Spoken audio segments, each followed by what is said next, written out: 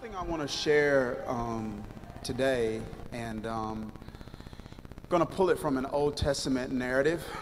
Um, Years ago, my father-in-law, who's one of the most genuine men I've ever met, when my wife and I, we were college sweethearts, when we were dating, one of the first things he did once he found out I was a reader, he gave me books. And first book he gave me, it had to be like 800 pages. It was this book called The Spiritual Man by this Chinese. He's an underrated theologian. He really is. He wasn't formally trained, but his name was Watchman Nee. And wrote under great persecution in China. And there's something that he said in that book that stuck out to me. He said, you get to a point in your spiritual journey where you begin to talk about what God has done and is doing with you using the words of Scripture.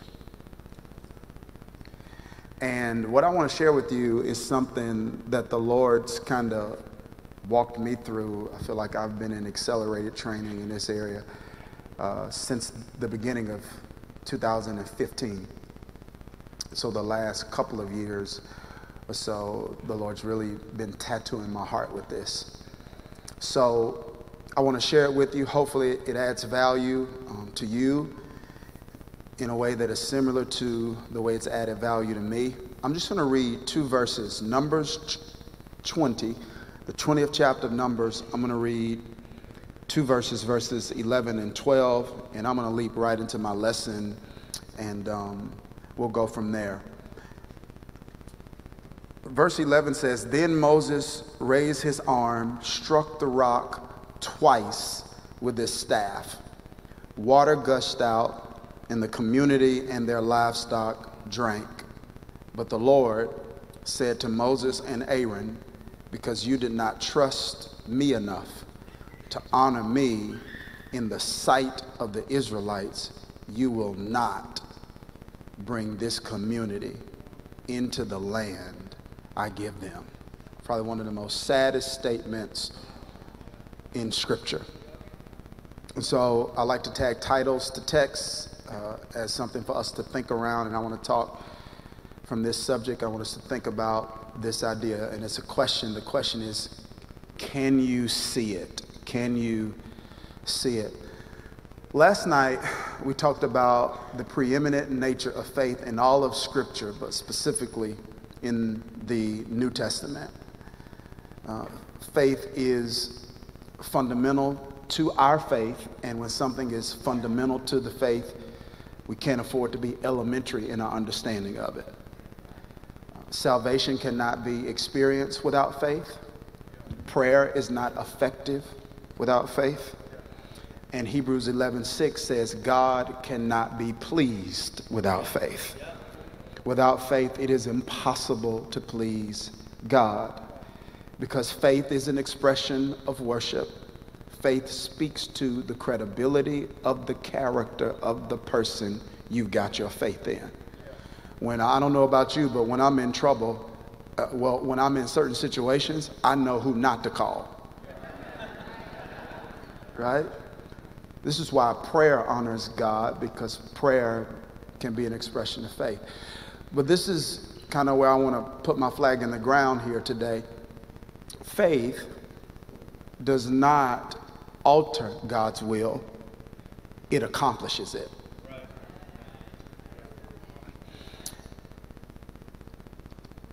Am I making sense?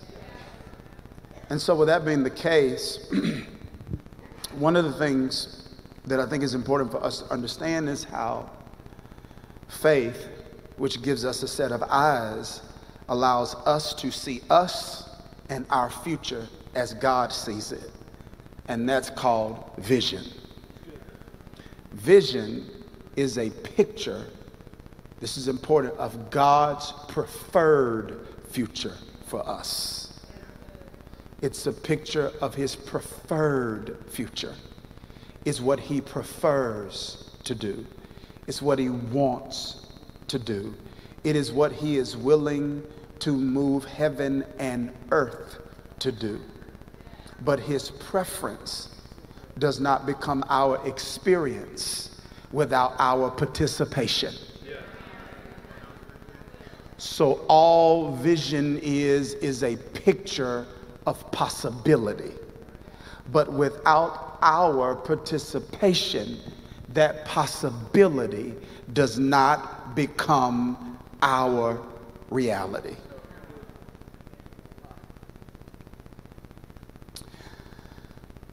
Therefore,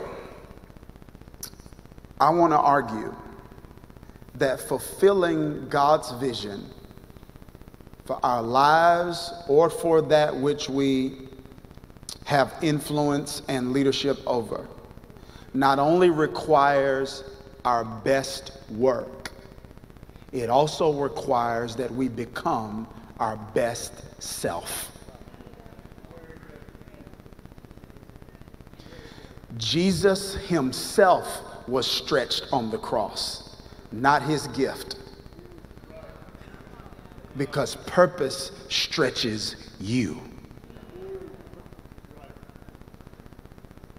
Therefore, my most important work is me. The most consequential and important person I will ever lead is me, because the biggest obstacle between me and my redemptive potential is me.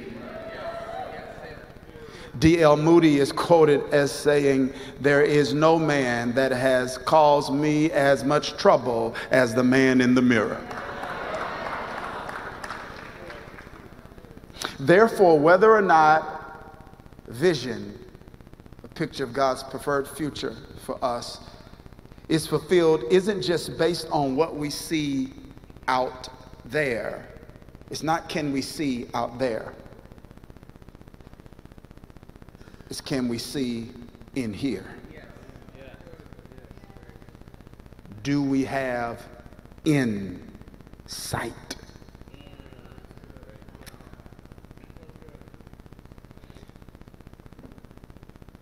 Because whether or not I see, whether or not I experience what I see out there is going to be based on whether or not I'm living with blind spots in here. And when I look specifically, not exclusively, but specifically at the Old Testament, and I see people who don't reach their redemptive potential, it is never because they didn't have vision out there. It was because they had blind spots in here. It was not a lack of giftedness. It was not a lack of support. More often than not, the reason great men fall is because they don't have insight. And a case study of this principle is seen right in the text that we just read with one of the most influential, celebrated figures in all of Scripture, a man named Moses. And I think we have, when I say we, I mean many communicators, have so sanitized his story that we are robbed of the value of the lessons that God wants us to learn, not just from the way he started, but from the way he ended. You see, many of us are familiar with the context in which Moses was called. Right? It's an incredible story. God makes clear to Moses, who's living with this double consciousness. I'm going to talk about that in a minute, right? So he's Hebrew, but he's raised Egyptian. So it's this double consciousness. So he doesn't quite fit in because he's too Hebrew to be fully Egyptian, but he's too influenced by Egyptian culture to be fully Hebrew. And so God calls him, tells him how he wants to use him. Moses responds to God's calling with his inadequacy. I'm slow of speech, and God instructs and informs him how he wants to use him, but he gives him very specific vision. He's going to lead Israel in their exodus out of Egypt into Canaan. The plan was always Egypt to Canaan. Canaan was his preferred future for them.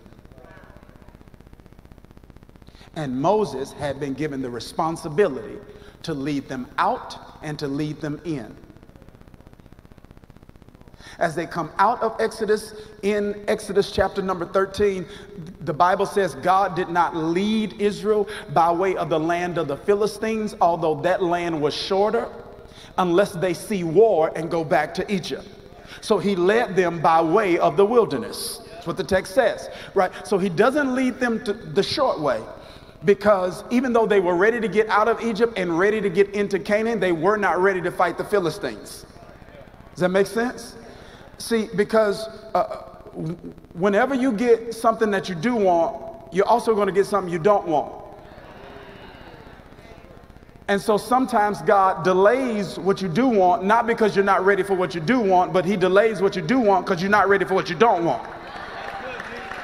Did you hear what I just said? You see, they got out of Egypt, but when you get out of Egypt, you got to fight Philistines, right? So they got some of what they did want, but they also get some of what they didn't want, because there's a backside to every blessing. The front side is the promotion. The backside is the pressure. The front side is the notoriety. The backside is the bubble. The front side is the increased responsibility. The backside is the increased stress. And there are times where we feel delayed and put off by God when we don't understand that God's saying, I'm not delaying the front side, I'm delaying the back side.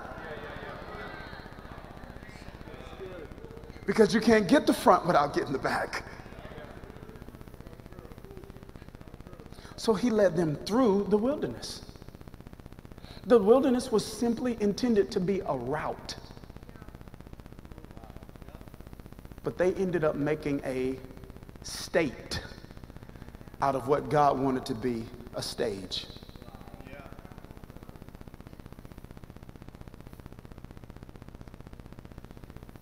You never hear God talking to Moses about the wilderness.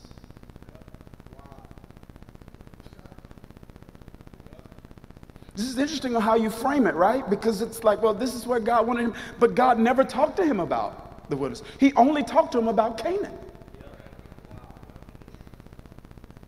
And if Moses, we just read the text, if Moses had an expectation to stay in Canaan, then the text that I just read is unnecessary. Why would God tell Moses, you are not going to bring them into Canaan, if Moses did not have an expectation to bring them into Canaan? Moses himself was expecting to lead them into Canaan. And God says to Moses,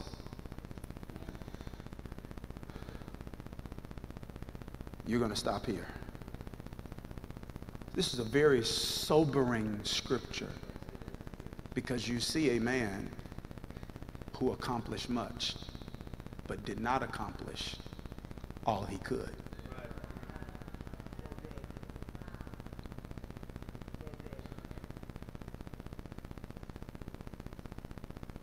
He stopped short of God's best for his life. He was living with a picture of a preferred future that never became his actual reality. So I think the question, it's a quintessential question that most of us, either consciously or unconsciously, are wrestling with, is why? What happened with Moses that caused him to stop short of God's preferred future for him? Before we look at what it is, let's look at what it isn't.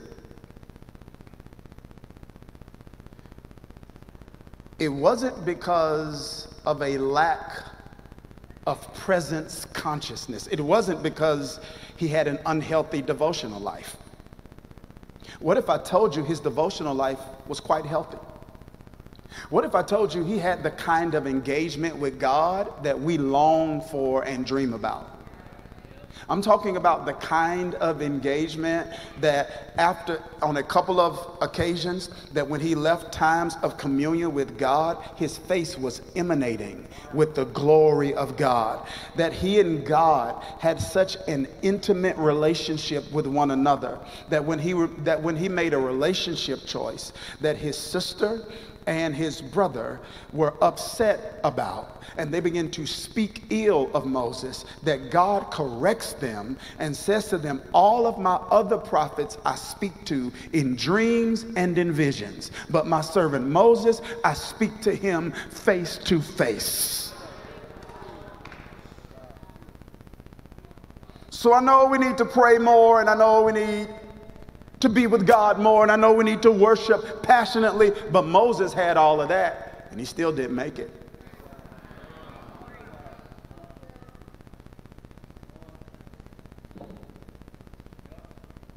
Sometimes you can diagnose the problem right, but get the prescription wrong.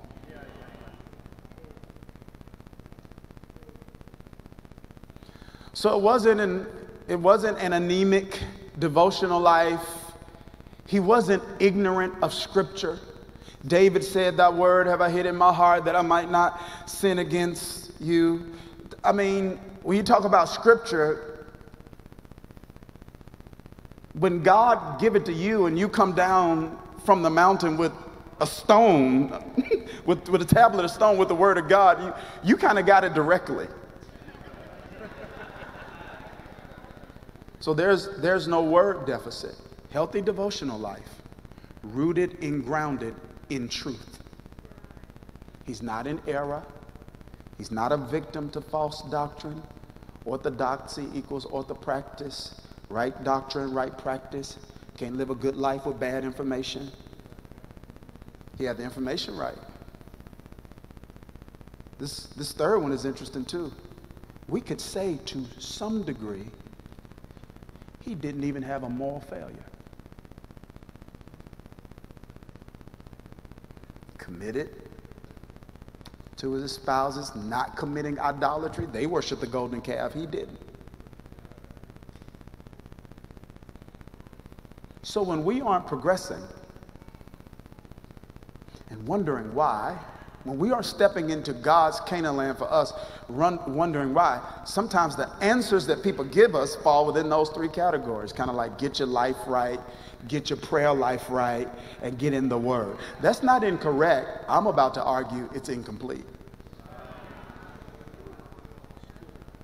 I'm about to argue that we are suffering from a reductionist doctrine of sanctification.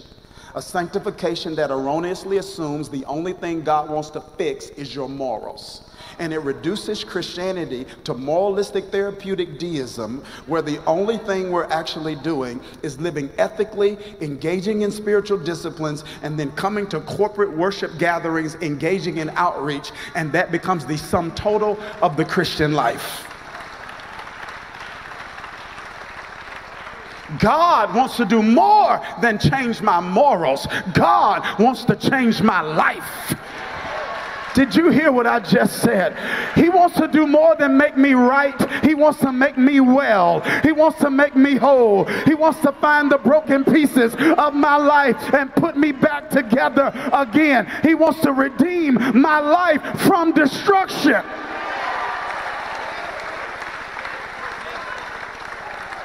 I want to do more than live morally and come to church and do outreach. Jesus said he came that I might have a life and that I might have it to the full. I want that. He said that he'll give me joy unspeakable and full of glory. I want that. He said he'll give me peace that passes all understanding. I want that.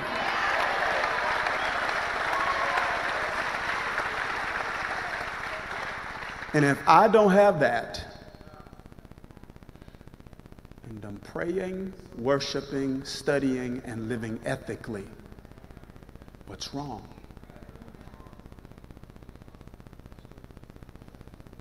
And I want to share this with you. Moses didn't have a problem with righteousness. Are you ready, family? He had a problem with wholeness.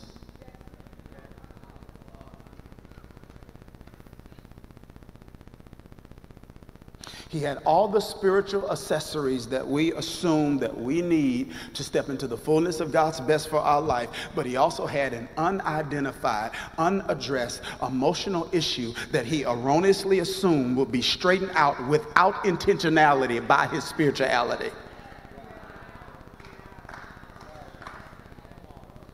That what stopped Moses wasn't that he wasn't righteous, it was that he was not whole.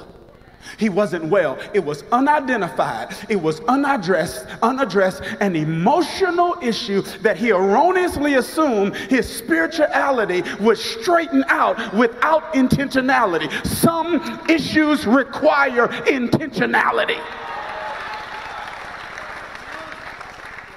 He didn't see that his soul was suffering, his ministry was soaring, his influence was soaring, but his soul was suffering because he was still, even though he had millions of people under his leadership, he was still the stuttering, stammering, confused, insecure boy whose life got changed because God burned the bush. And he thought his calling was his healing.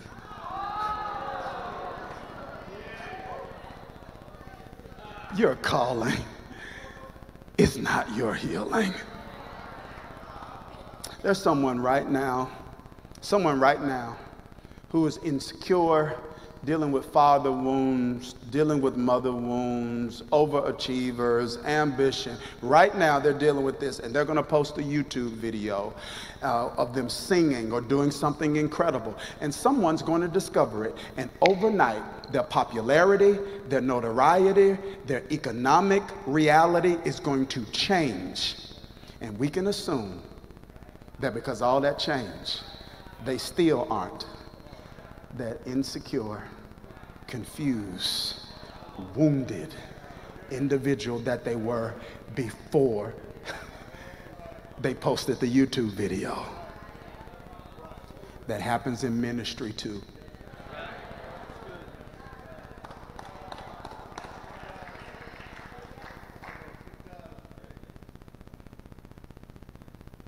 It's what happened with Moses.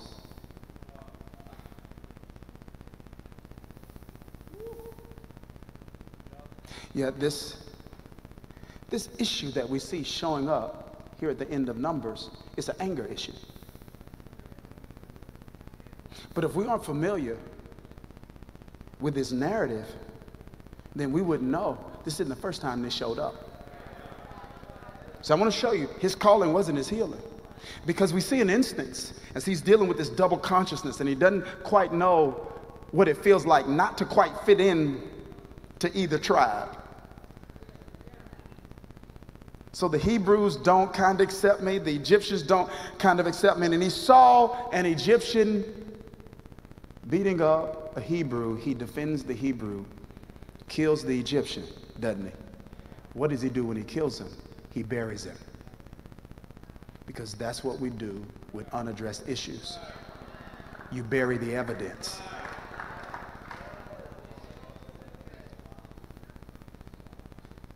I'm going to bury the evidence. Instead of stopping to say, what exists in me that would cause me to act like that? I bury it, and then I make a commitment to works righteousness, and I'll promise myself I won't do it anymore. Let me hide what I did and then promise myself I won't do it anymore, instead of pausing for a minute to ask myself, why did I do it?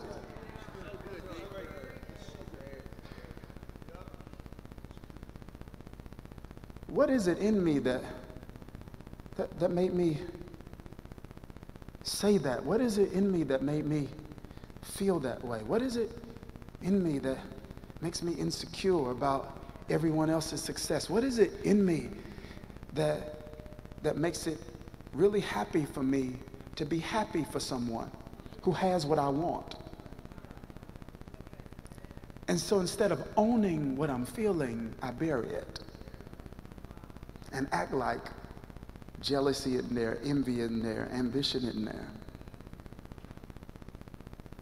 This is what's interesting though, right? This is what's interesting. Because if a person says Moses has an anger problem, they misdiagnosed this issue. Because anger is a secondary emotion. It is not what you feel first.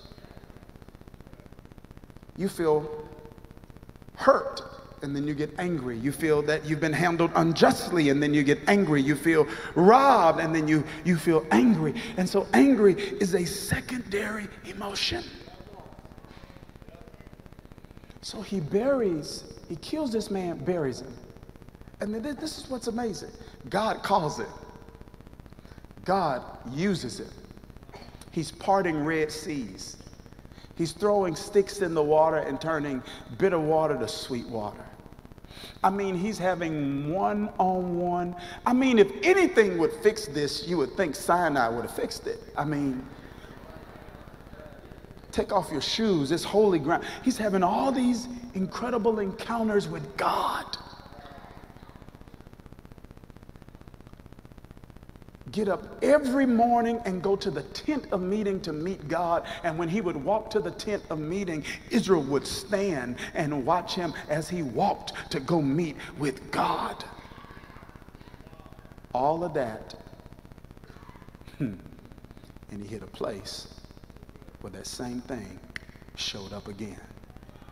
Because his calling is not his healing. See, just because it's dormant doesn't mean it's not present.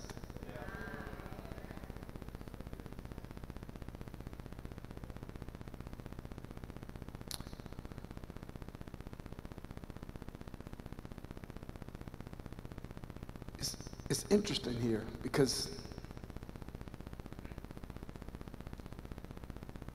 what Moses is obviously dealing with is what the Apostle Paul calls a stronghold.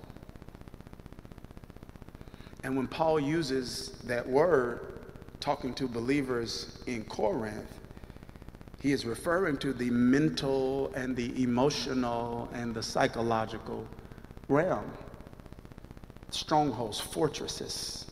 Right? He says, we pull down strongholds, fortresses.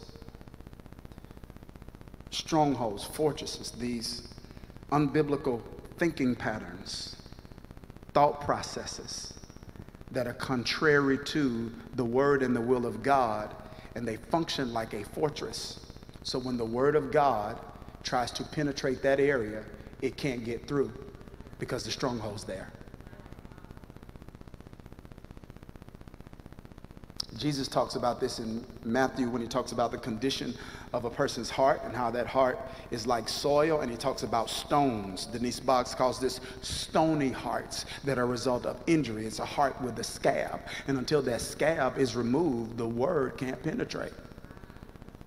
And this is why people have notebooks filled with forgiveness and they still can't forgive,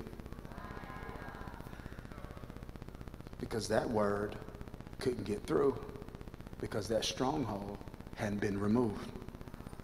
It's falling on stony ground. And we judge people for strongholds when many strongholds are simply a consequence of pain that wasn't processed properly. Loss that people didn't have time to grieve. Deficits and unmet needs that people did not have an opportunity to identify. And what's weird is Moses's emotional issue showed up in a way that is blatantly immoral. What's dangerous in our culture is some of our emotional issues can show up in ways that are unhealthy to us, but celebrated by culture. Right? Like this whole idea of not resting. It's celebrated by culture, hashtag grind. I'll sleep when I die. Right? Not realizing that the inability to stop is not an indication of strength. It's an indication of weakness.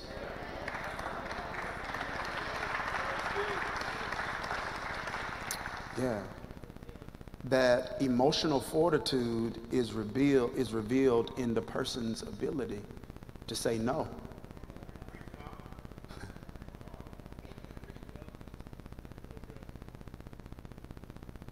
Because sometimes, this isn't talked about a lot in church culture either, sometimes your assignment is not to be Jesus. Sometimes your assignment is to be John the Baptist. And you got to be a healthy dude to be John the Baptist. You have the popularity, you have the notoriety, you have the influence, you have the disciples, and now here comes your cousin named Jesus, and you look at him and you say, I got to decrease. Because it's like we assume that the plan of God always means increase, and the plan of God always means more. You really don't have to be healthy to go there. You got to be healthy to handle it. But you know where it takes health and the whole soul is to say, I'm cool with decreasing. Because I haven't confused me with my fanfare.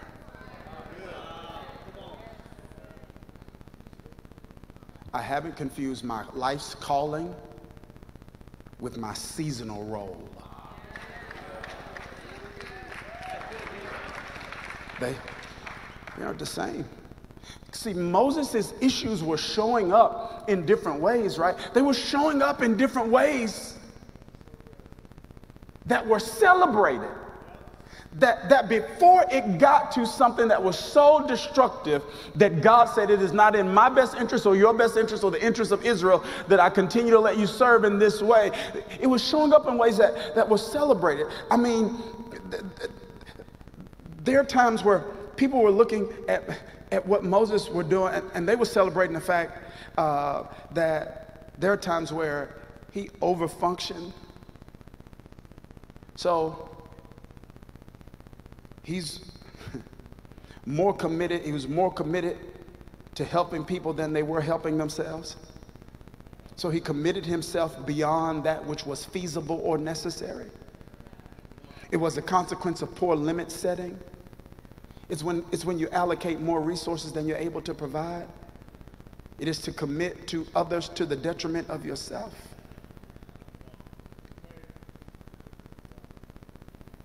It's what Martha did when Jesus kept coming to the house. And so people who are overcommitted are always resenting Mary. Right? And that shows up kind of in ministry, doesn't it? The people that complain about the work but don't want anyone else to do it. Maybe that's just Jersey. I'll try that on this side. Right? It's just the kind of territorialism, right? Sometimes you can misdiagnose hypercommitment, and someone can be just incredibly committed, and we can say, oh, this person is a game changer, they're committed, and we don't even know what's driving that commitment.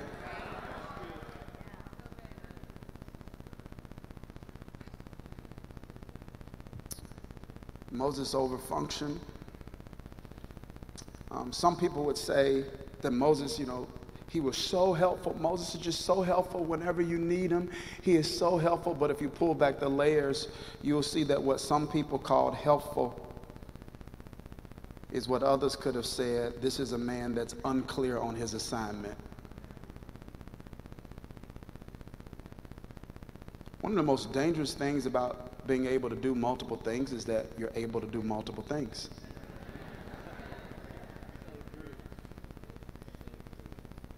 Ability isn't always assignment.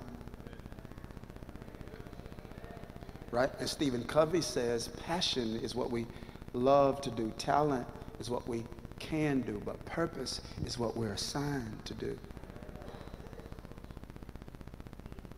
Had a man who was unclear on his assignment, and he's judging people and helping people and overengaged in their life, and Jethro has to come and bring some order and structure to his life. And other people might look at Moses and say he was so considerate of others, but someone healthy may look at him and say he's undervaluing himself and putting up with unhealthy relationships because of his fear of rejection.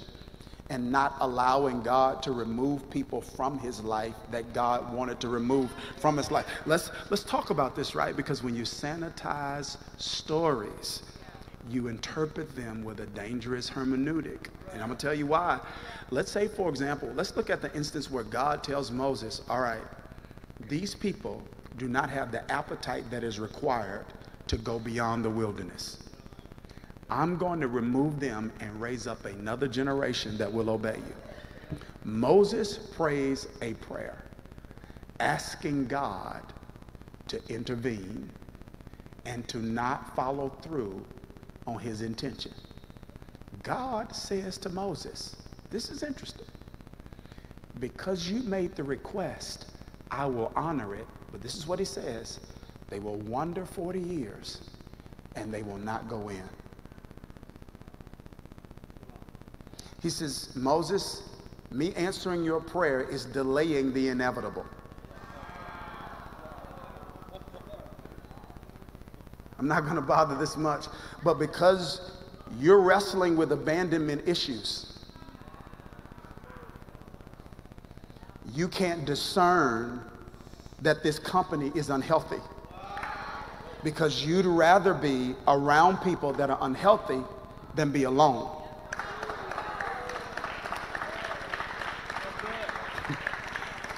Because all you know is when you were born, your mother had to give you up. And some people erroneously assume, well, his mother raised him. That's not true. It says she nursed him. That's it. So he knows he's not Egyptian.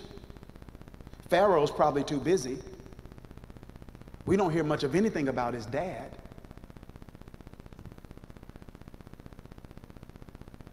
Of course he doesn't want those people to leave. He's always felt alone. And it's bad to need the people you lead.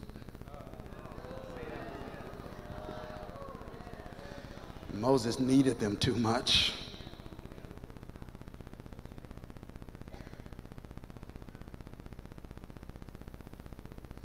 This is my point as I prepare to wrap this up. This is my point.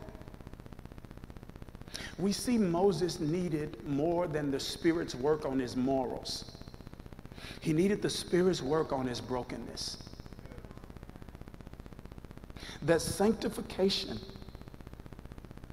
involves heart healing.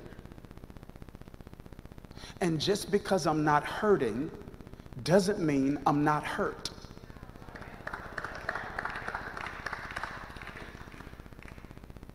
Because there's some soul wounds that are a result of something that happened that shouldn't have. Someone betrayed you, someone hurt you, someone lied, someone took advantage of you, someone broke your trust. When you stood at the altar, you said, "To death do us part," and you meant it. Someone else meant only till it's no longer convenient. And you pray and you read the word, but there's a wound in that heart that requires intentionality. You catch sickness, you don't catch health.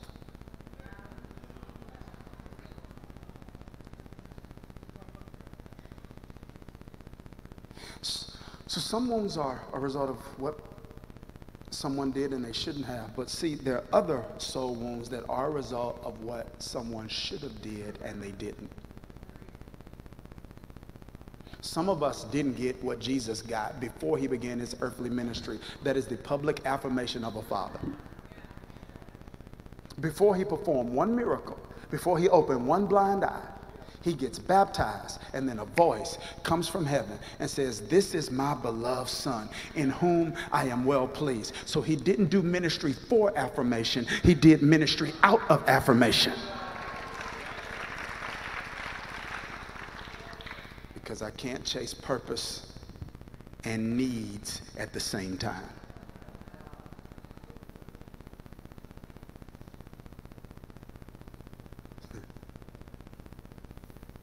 Some badness is a result of brokenness. And until we address the brokenness, you can't fix the badness. I'm not just telling you what I saw from Moses' story, I'm telling you what I saw from my own.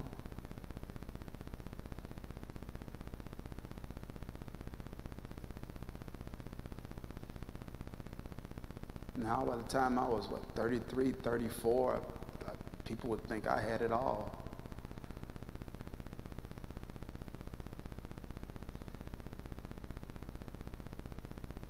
And I'll never forget walking across a parking lot in 2015, June.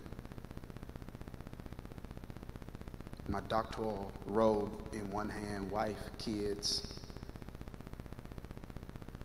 walking to the car, waiting on my dad to say, I'm proud of you. And I didn't know how much I wanted him to say it until he didn't. If you would have asked me, did I want him to say it, I would have told you no, because I didn't know how much I wanted him to say it until he didn't.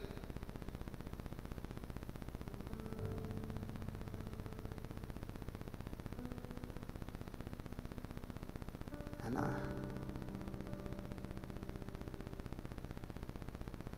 got back to the place we were staying, and I just sat and I thought, and my wife could tell something was wrong, and it should have been more excited than this.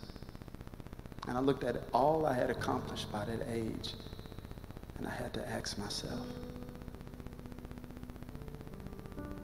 oh, this is good, but why did I do this? Really? I can tell y'all, God at this moment, but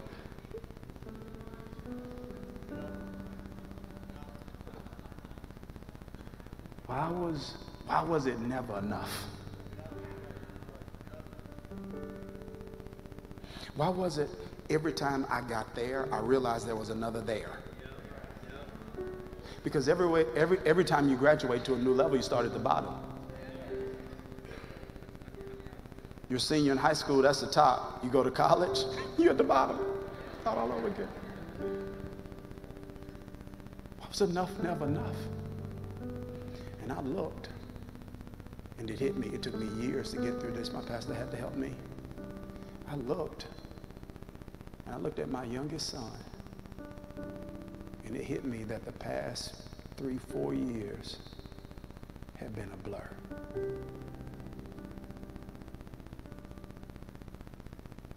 I was at games, I wasn't there. Everybody thought I was wonderful, though. I was there, I wasn't there. I wasn't in sin, had prayer life, disciplines. But I didn't even know how my brokenness was breaking me.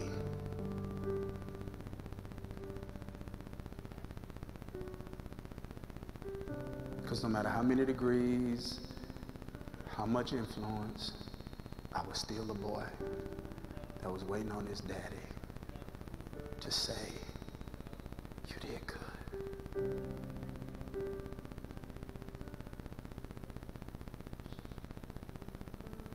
So I've been walking through this. I may not be able to talk as much to the sisters, but fellas, I've been walking through this, so you can't fool me. I've been there. You can't fool me. No matter how big your muscles are, how big the bank account is, you can't fool me.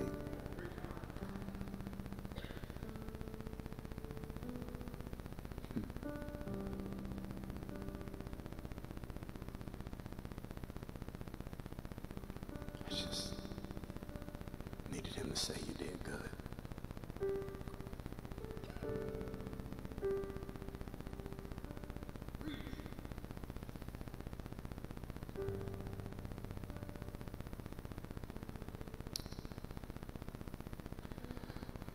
Some of you, that wasn't your issue, but you had to grow up too fast.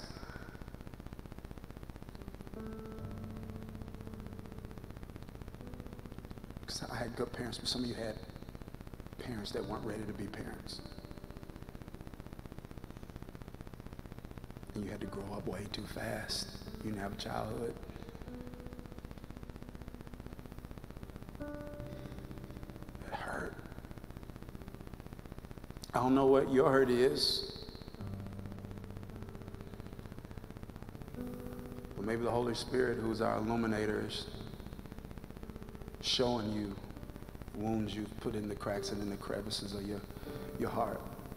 I want to show you something that I felt like helped me get this. If you see my dad's hand to this day, his pinky finger won't extend all the way out. That's because when I was like 13, we were playing basketball, and I came down and I broke it. I remember breaking his finger.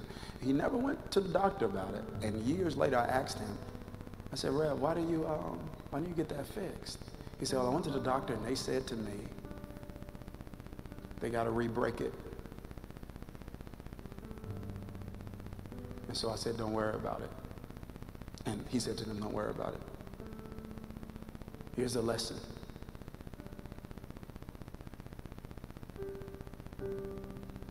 Just because it doesn't hurt doesn't mean it's not broken. And sometimes for God to fix it, you got to let him touch it one more time. And I know it hurts to revisit it, but sometimes you got to let him touch it one more time. And I know you don't want to think about that again and feel those floods of emotions because it took you so long to get through that. But sometimes you got to let him touch it one more time, because there are many people who are sitting in churches and your heart looks like this. My dad could use that finger, but he couldn't get full use out of it. And God's like, I want to get full use out of that heart. I want to get full use out of that heart. I want to get full use out of that heart. And I learned the importance of the house of God and the family of God and being reparented in God's house, and how God uses spiritual fathers to fulfill deficits that were left there by natural fathers, and how God will always make provision for you in the area of your brokenness if you are willing to allow him to shine the light on it and say, I will not live being less than your best for my life. And I want to tell you, the past 3 years have been the best years of my life. I am the happiest I have ever been. My family is better than I've ever been, and I am a better spiritual father than I've ever been, because I couldn't father right until I got healed from my father wounds.